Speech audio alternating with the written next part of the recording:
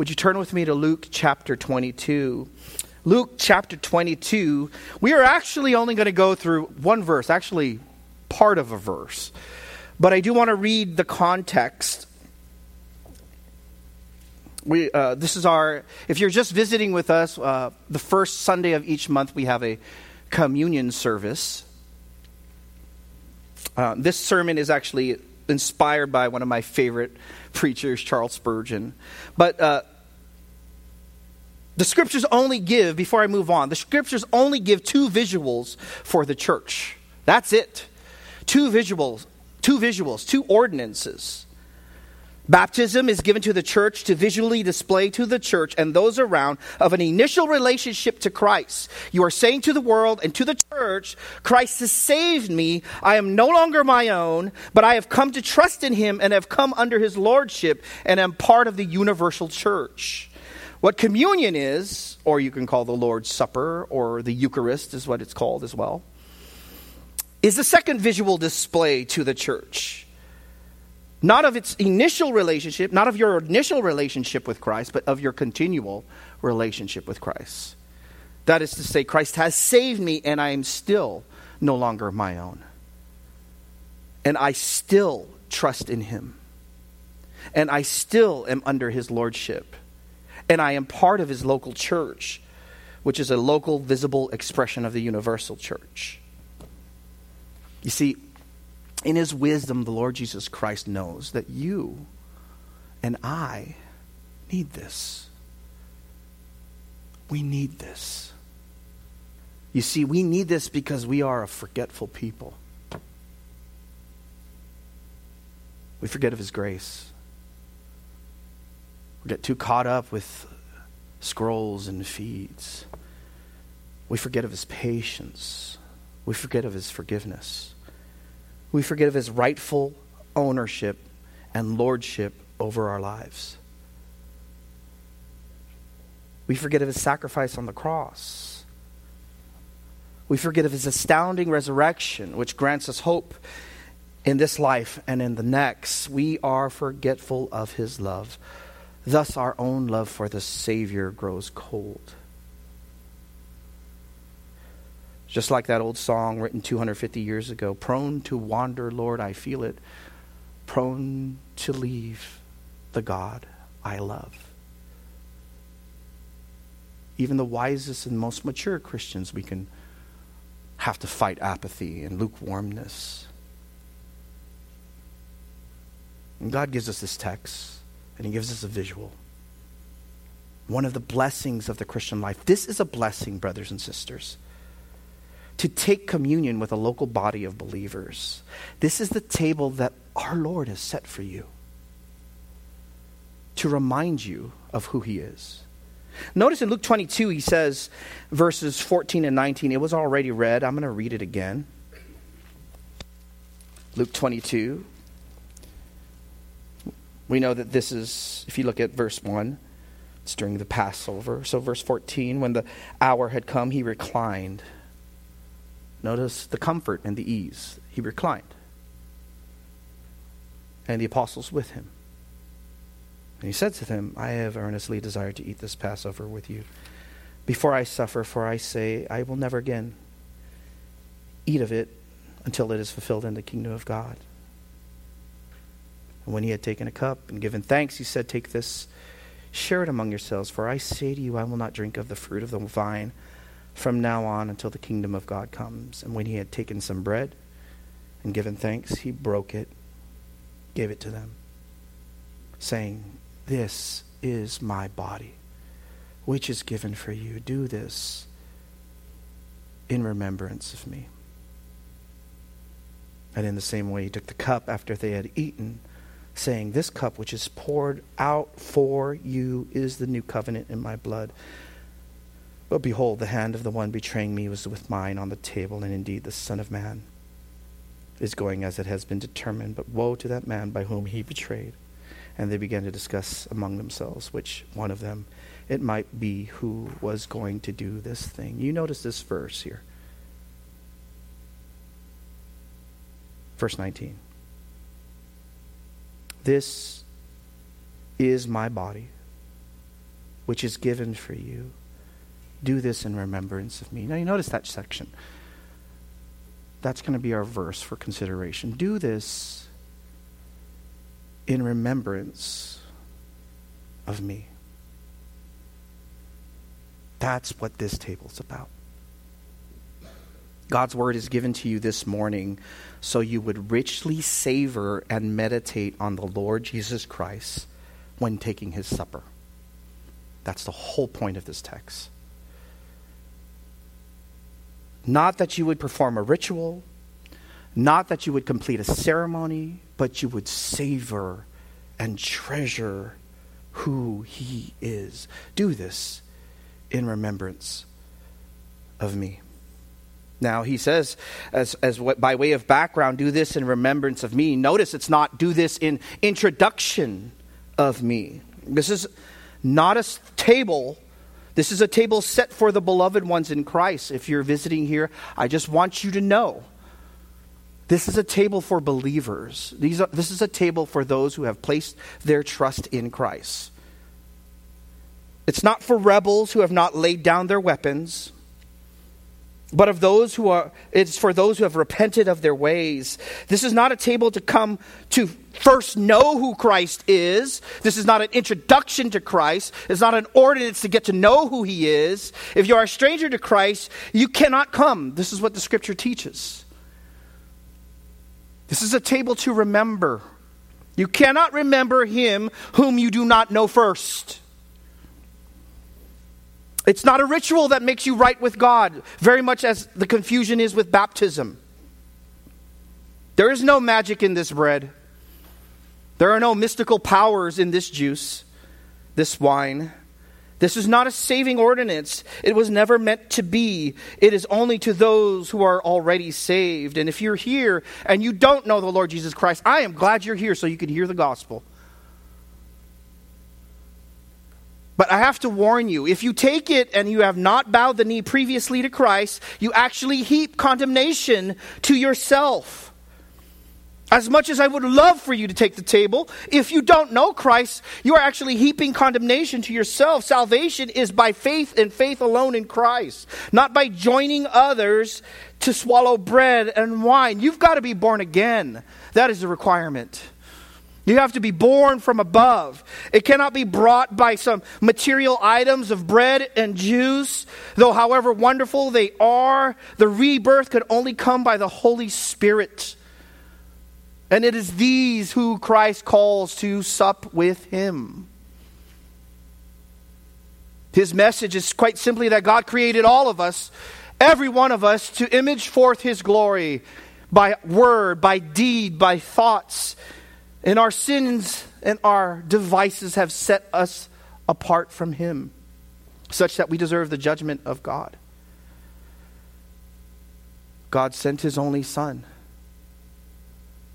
to be born of a virgin, to live a holy life, which we need desperately from him, his righteousness.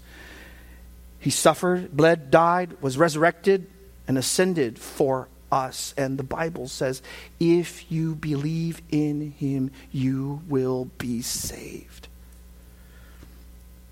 You can be saved right now. Later on, our brother Jeremy is going to warn us in taking communion. 1 Corinthians 11:27, it says, therefore whoever eats the bread or drinks the cup of the Lord in an unworthy manner shall be guilty of the body and the blood of the Lord. It is a warning to folks that you have to discern yourself, but you cannot discern yourself if you have no faith. If you do not know him, you cannot remember him. What high offense it is to Christ that you would take his meal, yet still rebel in your heart against him. You hate the one who is giving the meal. If you do not know him, he will disown you. That's what Matthew 7 says. It's not the popular gospel. It is what Christ said. Not everyone in Matthew 7 says, Lord, Lord, who will enter the kingdom of heaven. Many will say to me, Lord, Lord, do we not prophesy in your name? Do we not cast out demons? And Jesus says, I will declare to you, I never knew you. But if I were to leave you there, that has no hope for us. But God says, you can come if you but deal rightly with your sin in Christ.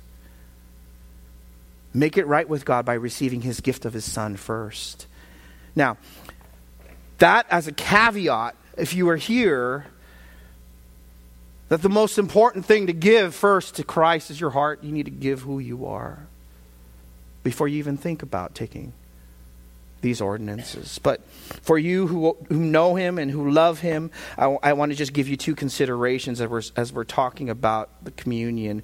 To richly savor Jesus when taking his supper, that's what it's here for, so that you would stop and pause in life.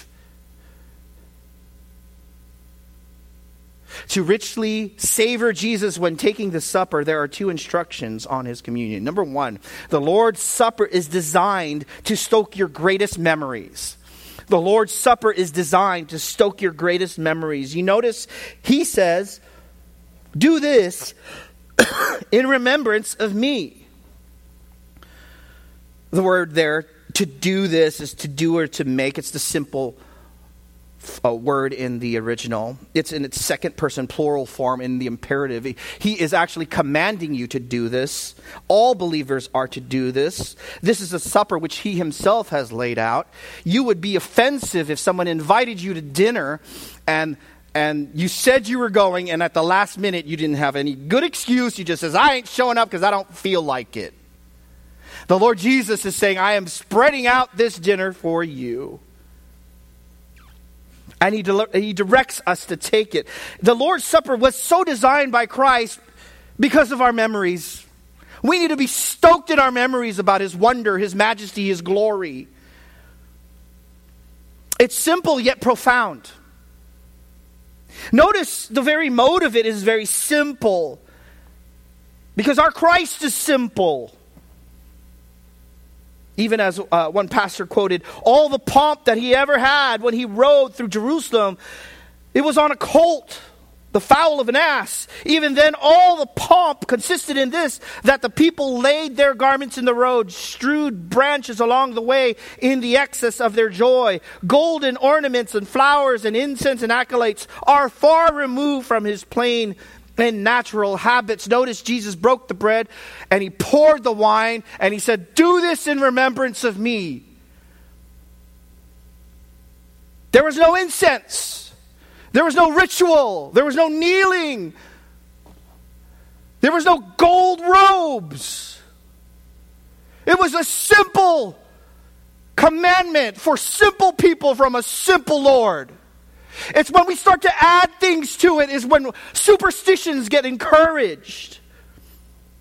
If you just imagine maybe James and John going to one of our modern communion services and someone comes in rolling a ball of incense and it's blowing everywhere. And someone speaks in a language that's not even ours, that we couldn't even understand. And folks kneel to receive it. And the wine that is given is served in gold, and the cup and the bread that is served is in silver. I think James and John would look at each other and he said, this don't look like what Jesus told us to do. You remember when we first read chapter 22, he said in verse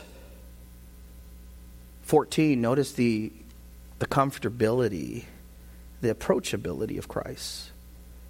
When the hour had come, he reclined at the table. The table. It is a sweet time of fellowship with the Savior. There's no bowing. Paul would probably look at it and say, man, I don't think this is right. It's a simple supper because he's a simple Savior. We are all forgetful. Even the best of Christians need to remember this. We're apt to sin. We need our feeling memories revived. I don't think there's anything that causes us to think about our sins more and how they've been forgiven in Christ than his death. It turns our hearts back to him. Maybe you are a believer in Christ and you know him, but you feel like you've been away from his word. Maybe you've just not been listening to God's word proclaimed. Maybe you're not obeying in a certain area of your life, and you need to hear of Christ again. This is for you this morning. You need to be revived. It's simple yet profound. It's an invitation yet a command. Notice, he has set the table. He said, this do. In the original language, it's not do this, it's this do. This do in remembrance of me. To sup with him, to commune with him. You need this. It's an ordinance, but it's also a message. When we take the bread and we take the wine, notice keep your hand here in 1 Corinthians 11, Paul explains a little bit more about what this ordinance is as a message. He says in 1 Corinthians 11 chapter, I'll start in 23. For I received from the Lord that which also delivered to you, that the Lord Jesus, in the night in which he was betrayed, took bread. Sound familiar? Just like Luke 22. And when he had given thanks, he broke it. This is my body, which is for you. Do this in remembrance of me. In the same way, he took the cup, also supper. This cup is the new covenant in my blood. Look at verse 26. In this sidebar, Paul explains, what are you doing as well as doing this ordinance? He says, for as often as you eat this bread and drink the cup, you proclaim the Lord's death until he comes. It is a message. It is saying that I believe in what he has done. He has died for me. That there is this glorious exchange. That on the cross I am guilty of my sins. And at the cross his righteousness was put upon me. And my sin was put upon him. And when God the Father looks upon me, he no longer sees a sinner. He sees the very righteousness of Christ. Hallelujah, that's who I am now. That's what you proclaim. That is a message. We will sing and we will preach until Christ comes or until they put me in the ground.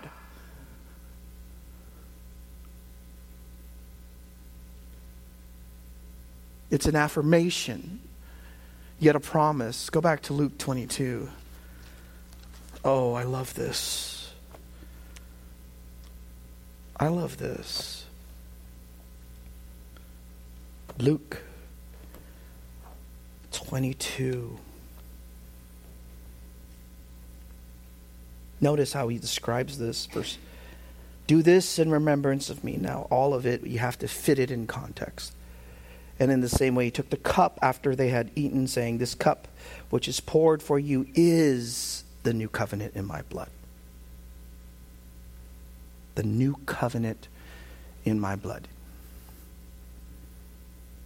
You have to stop and ponder, remember this covenant. It is a promise to you, believer.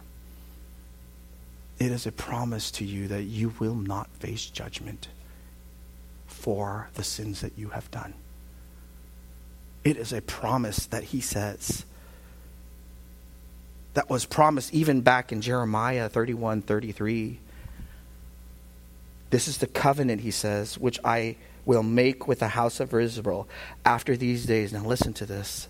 I will put my law within them, and on their heart I will write it, and I will be their God, and they shall be my people. This new covenant is his promise that if you come to Christ, no longer will you be the old self. He says, I will put my spirit within you. Ezekiel 36 says the same thing. And you will walk in my statutes. What that means is he takes out the heart of stone and he puts in a heart of flesh. The heart of stone that doesn't want to bow to Christ, that doesn't want anything to do with him. You know this is true. You were born like this. There is something wrong with us all. There is no one who's born a Christian. That is not true. The Bible says we were born into sin. And the Bible says that what we need is not to be born into a Christian family that doesn't save us. What we need is to be reborn into his family. And what he does is he takes out the heart of stone and he gives you a heart of flesh. And this regeneration, that's what it's called, the new birth, now is a heart that beats after Christ. He says, I will put my spirit within you. Look at Ezekiel 36. You got to see it. Ezekiel 36. This is the same covenant that Jesus is saying. And now he's sealing it in his blood. He promises it in Ezekiel 36.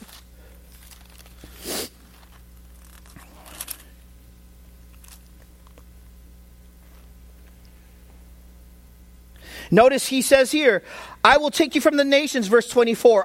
Verse 25, I will sprinkle clean water on you.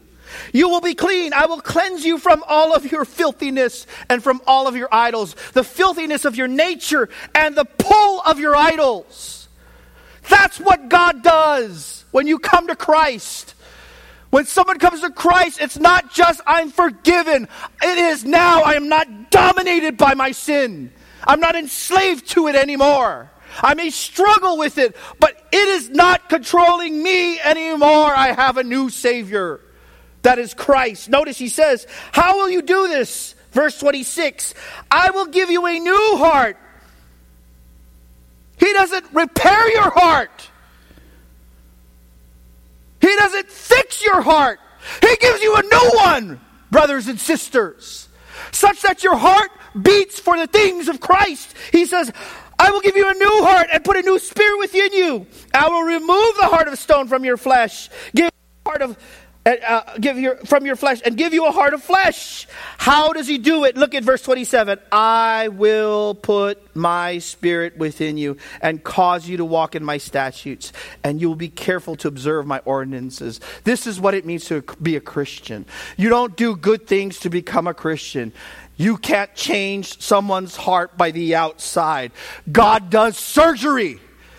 In order to come to Christ, to be a Christian, he has to take your heart and transform it. He removes it and gives you a heart for Christ. What does that look like? It says here, you will walk in my statutes and you will be careful to observe my ordinances. There is this bent, this new direction where before it may not have been necessarily like I'm a murderer or I want to kill someone or I want to steal everything, but you're not following after Christ.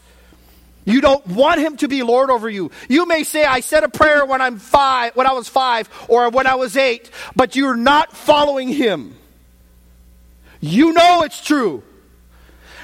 But what happens is, to be a real Christian, God changes your heart, you believe upon him, and he changes the direction of your life. That's what repentance is. You're going one way, and then when you trust in Christ, you face towards Christ, you trust in him, and you repent, and you turn away from the sin and the world. It's not a perfect turning away. You may even struggle with certain sins, but you know that there has been a break. That is why when we say you receive Jesus Christ as your Savior and Lord, what most churches teach now is that you just receive him as Savior. You can receive him as Lord later. That is not true. That is not the way God saves. When God saves, he changes indefinitely. When God changes and when he saves, he changes for all time. He removes your heart and he gives you a heart of flesh and you want to pursue him. That is the difference. That is real gospel preaching. Now, it's an affirmation that he will do this. So when you take this cup and you take this bread, you're saying, God, I'm still affirming that you have changed me. That I am no longer my own. That I've been bought by your blood. That my sins are forgiven. And I'm never going back.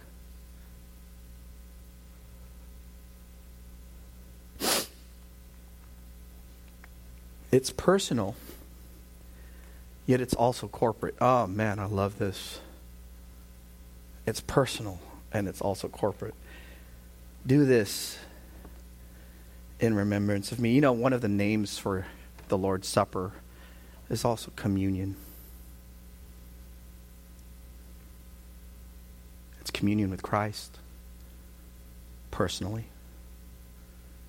But it's communion with each other.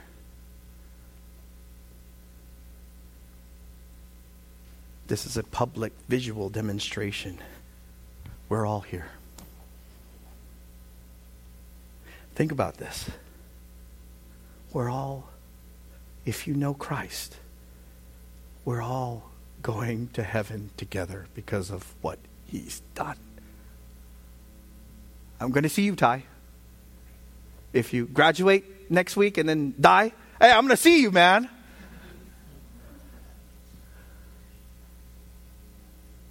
Isn't that sweet?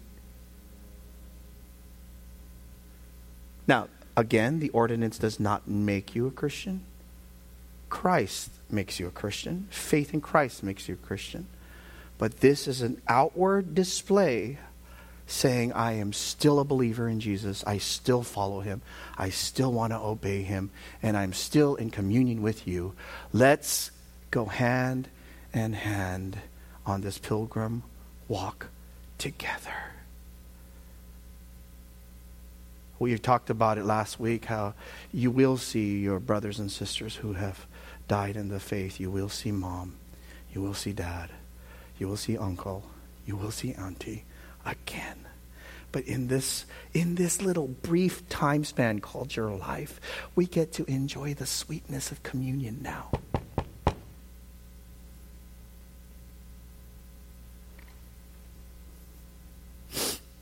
Spurgeon said it this way. I wish I could say it like him, man. I want to preach like Spurgeon, but he just says it much better. Notice, I am never happier than when I'm in your midst, my beloved brethren. And we all sit around the table because I think of all the Lord has done for you and me. Why is it not worth while going to heaven alone? A little lost child sits down at the doorstep of a West End mansion and cries out because it is so lonely. Is that our position in heaven? Are we to take no friends with us there? Who wants to be solitary in the New Jerusalem? But oh, to come with you all to the table and to look into the faces of all of God's people and to believe that the Lord Jesus Christ is in each one of them. Is there nothing sweeter?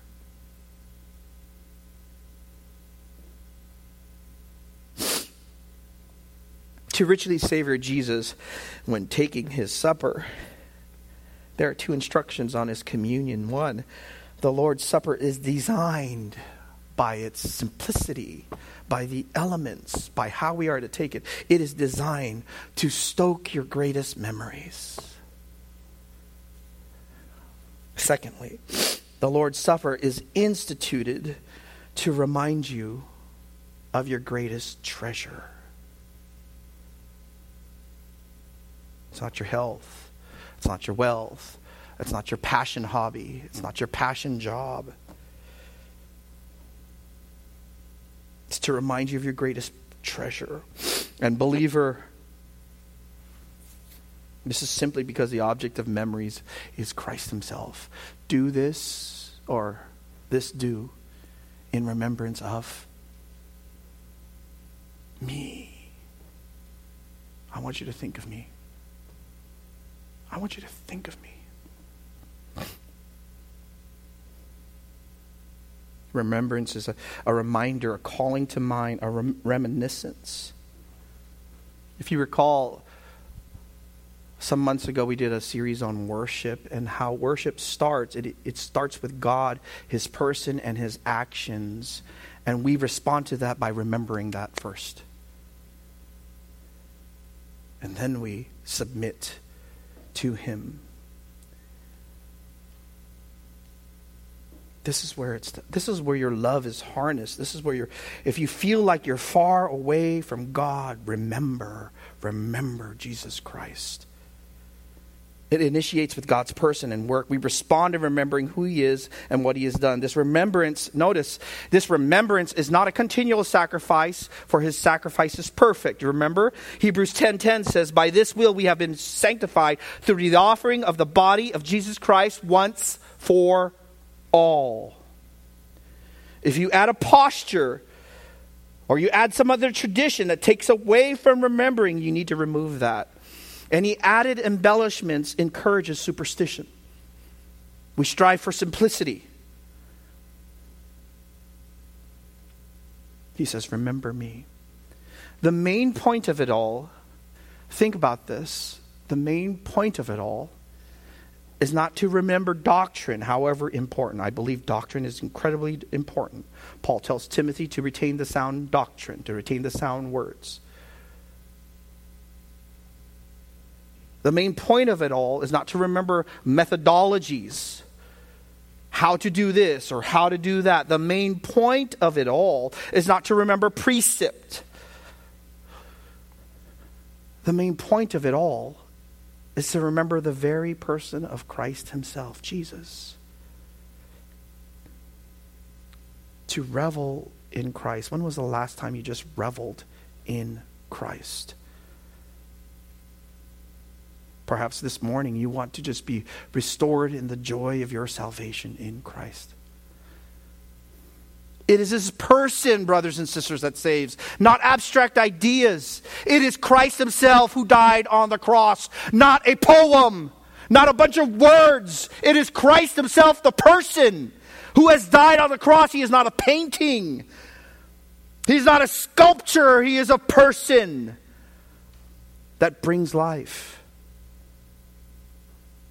You know, there is far more greater application in this piece of verse than can be covered. Here are a few, brothers and sisters. Just let your mind, by faith in his word in Christ, dwell on these things. Remember he. Here's a few for your consideration. Remember he who is your healing. Isaiah 53, if you recall, you are healed by his stripes, by his suffering, by his wounds in your hand, by his sweat of great drops of blood. You are healed by that crown of thorns.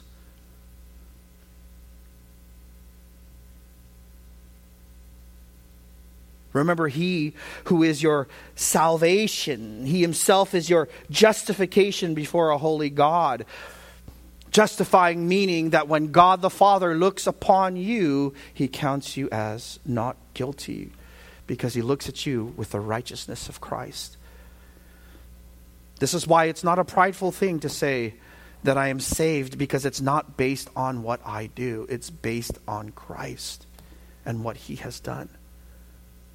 Remember, he who is your salvation, he is your sanctification. He is the one that you are motivated and desire to emulate. He is that which you desire to grow more and more in holiness in him. This do in remembrance of me. Remember him who is your tenderness. It is his love for you that has tenderized your heart for others. If you feel like you have no love for others, maybe you're ornery, you woke up on the wrong side of the bed, get with Christ. Remind yourself of his love for you, and you cannot help but love others. You know you'd be an ornery, angry, bitter person were it not for the Savior's love first. You love because what? He first loved us. So it's not I'm going to pull myself up by my own bootstraps. I'm going to be a Christian whether it kills me or not. It is not that, brothers and sisters. You try that, you're going to go outside before you hit the parking lot and fail. It is simply me dwelling in the love that is in Christ and me having an outpouring of that. Doesn't he say, apart from me, what? You can do nothing.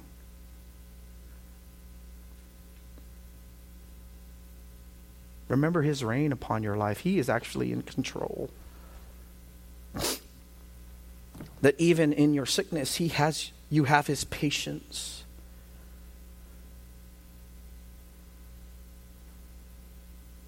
In your persecution, you have his comfort. When folks misunderstand you, you have a friend who sticks closer than a brother. In your service, you have his zeal when you're tired. In private, you have a secret room of prayer with him. In public, you have his boldness and courage to belt out the gospel.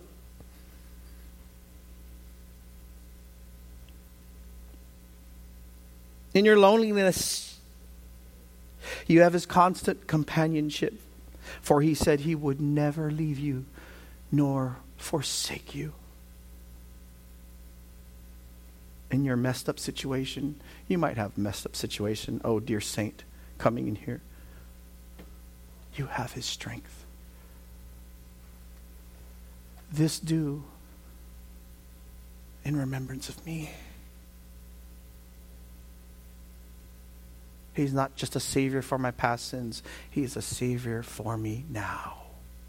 Do you understand that? He's a savior for me now. Day by day. Week by week. Oh, saint, remember his intercession on your behalf. You do not serve a dead Christ. That's why we don't have any pictures of him still on a cross. He is not dead. He is resurrected on high. He is not a baby Christ, although I won't fault you if you have a nativity scene in Christmas. He is a living, powerful, resurrected Christ who has defeated death. And he now, in Hebrews chapter 7 and verse 25, says, he is able to save forever those who draw near to God through him, since he always lives to make intercession for them.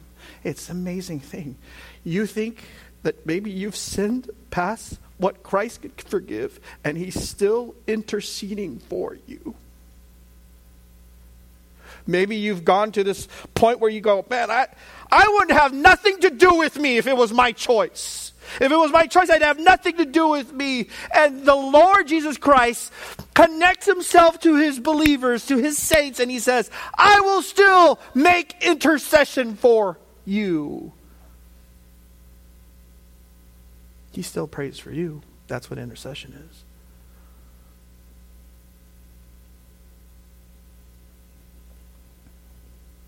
Remember, oh, I love this.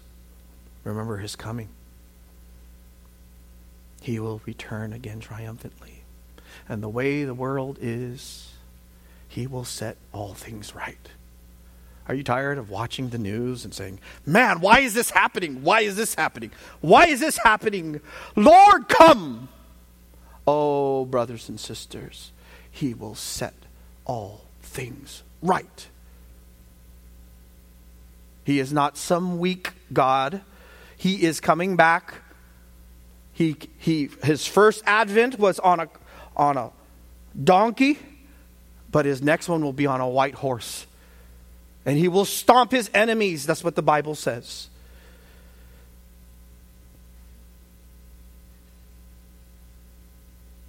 But we act as if he's still in the tomb at times, don't we? We start to tremble when there's problems. Oh, where's God now? Or we act like we're going to live forever and that he's not coming to take us with him forever. Or sometimes we act like we don't have a master but our own appetite. And this is why Jesus gave the supper, brothers and sisters. As Spurgeon says, he said it this way. I love how he says it. The Savior gave us this supper because our treacherous memories require it. So brothers and sisters, if you've come and you're discouraged and you're downcast and you failed, oh, there is a fountain filled with blood drawn from Emmanuel's veins. And sinners plunge beneath that flood. Lose what? All their guilty stains. Don't get so far off in theology and all of your... I love theology, brothers and sisters. Please understand that. That's not what I'm saying. I am saying is, you don't forget who the book was written about. It is about the Redeemer. So let your memories dwell on this. Let's pray. Father in heaven, we come and we thank you. We thank you for your word. You have told us by your Son to do this. We are people who are most forgetful. Though you provide for us you provided for us in the past, we'll forget that you'll provide for us in the future. Though you were faithful to us in the past, we forget you would be faithful to us in the future. Though we're facing a trial or a tribulation, we think that you're not going to be there, but Lord, you tell us, do this in remembrance of me. Oh God, may this bring glory to you and feed your sheep for your glory. Thank you for this Lord's Day. Bless our time now in Jesus' name. Amen.